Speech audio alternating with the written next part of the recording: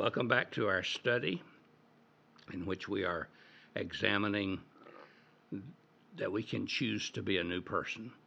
The way Paul puts it, if any person is in Christ, he is a new creation. And the emphasis here is in Christ. And we've been talking about what that means, and that Paul used it 124 times, I think, in Scripture, but he never defined it. He never said, now this is what it means to be in Christ.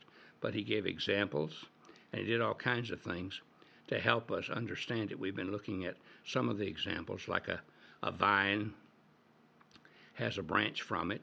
We're the branch, God's the vine, we're in it, in the vine. Like a head and a body, they're connected together inseparably. And those are some of the examples, and they're all inadequate. But let me give you an illustration. Let's say that we're in church on Sunday morning. We're all in the building. Every one of us is in the building. But in a little while, you will go out of the building, and we won't be in the building anymore. You may come back again next week and be in the building, and then you may go out of the building. That's not what it means to be in Christ. You see, you're in and out all the time. Once you're in Christ, you're in Christ. Once you receive Christ as your personal Lord and Savior, you're in Him and nothing can get you out. And the Bible says that we're safe in Him and we're hid with Christ in God, which is double safety, hid with Christ and hid with Christ in God. So it's not the same as being in a building or out of a building. Another illustration is, here's a little boy who is so poor, he doesn't have anything to eat, any clothes to wear, any place to live. A rich man comes along and adopts him into his family. Now this little boy has everything that the rich man has. Everything that belongs to the rich man now belongs to the little boy because he's in the family, and the rich man can feed him, clothe him, take care of him, minister to him. He's in the family of the rich man. Sometimes he doesn't act like the rich man. Sometimes he doesn't do the things the rich man may want him to do, but he's still in the family of the rich man. When we receive Christ, we're in Christ. We are in His family, and everything that He has becomes ours. Take, for example, my Bible. I can place these notes that I'm using today as I teach in my Bible, and these notes are in the Bible. Whatever happens to my Bible happens to the notes. When we're in Christ, we're His. We're united with Him. We're in union with Him. We belong to Him. What He is ours. Maybe I can use some words which help you understand what it really means to be in Christ. What happened in this divine creation when we trusted Christ? God did something within us. Well, the first word I would like to use to describe that is a new relationship. A relationship. Somebody says, I have got religion. Now, that's wonderful, but I know something that's far better than that. I've got a relationship with the Son of the living God. Somebody says, I got baptized in water. That's fine, but I know something better. I got baptized into Christ by the Spirit of God when I was saved. That's why I was baptized in water, to show that I'd been baptized into Christ. Somebody says, I joined the church. That's good, and I know that it can make a difference in our lives. But I want to tell you something better. I'm joined to Christ in faith, and I received Him as when I received Him as my personal Lord and Savior. You see, to be in Him, you're in Him the way a baby is in the womb of its mother, but better. You're in Him the way a future butterfly is in a cocoon, but better. You're in Him the way a deep-sea diver is in his diving suit, but better. You're in Him the way a bird is in the air, but better. You're in Him the way a fish is in the sea, but better.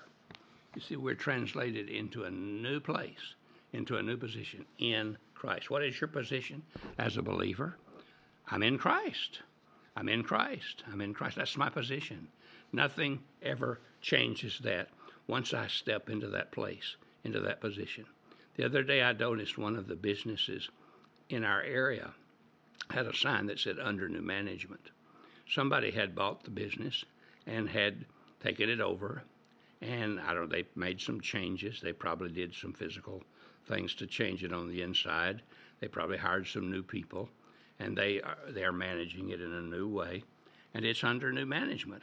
I don't know whether it's better off, whether it has this new management or not, but I know when I gave my life to Christ and I got under new management, it made a difference because I had this new relationship. There's a second word I would like to use that describes what it means to be in Christ, and I've already mentioned it, the word, and that's to be in a new position. See, once you are saved, once you've received Christ, once you've believed in Him, you're placed in Christ. That's how God sees you. This is where I am located in God's eyes. He sees me now as in Christ. Every one of us here this morning is either seen by God as in Adam or in Christ. Adam was the first man. He was the federal head of the human race, and he sinned, and everybody after him has sinned. The Bible says in Genesis 6 that he had a son, and he named him Seth, who was made in the likeness and his likeness and his image. This is true of every son or daughter that has been born since Adam. We're all born in the likeness and image of our parents, and the image of God has been marred and stained. But when we trust Christ and receive Him as our Lord and Savior, we're cleansed and created by God into a new kind of person, one who is robed in the righteousness of God, and one that when God looks at us, He sees Christ. He sees us as His own child. Let me illustrate that for you. Some years ago, my daughter came home and told me about a young man, and she said to my wife and to myself that she really liked this young man, that he was a special young man. Now, we could tell that it was more than a friendship. We could tell that it was more than an acquaintance. Over the next few weeks and months, we met this young man as he was brought into our home. We began to realize that this was getting serious. Now, we didn't have to do anything against this young man, try to hurt this young man or do anything to this young man. The thing that would make the difference is how we responded to him. But we got to know him. We liked him. He loved the Lord. He was serving Christ. And, why we said we accept him into our family, though, wasn't because he was a nice young man. It wasn't because he was serving God in the ministry. You know why? It was because my daughter accepted him. She said, I accept him and love him and want to be his wife. And we said, well, we accept him too because you accept him. That's why most parents accept their in-laws, is because their son or their daughter accepts them. And that's what the Bible says happens. The Bible says we are accepted in God. Once we trust Christ, God accepts us. Keep that in mind today. You're accepted by God into His family. God bless you. Have a good day.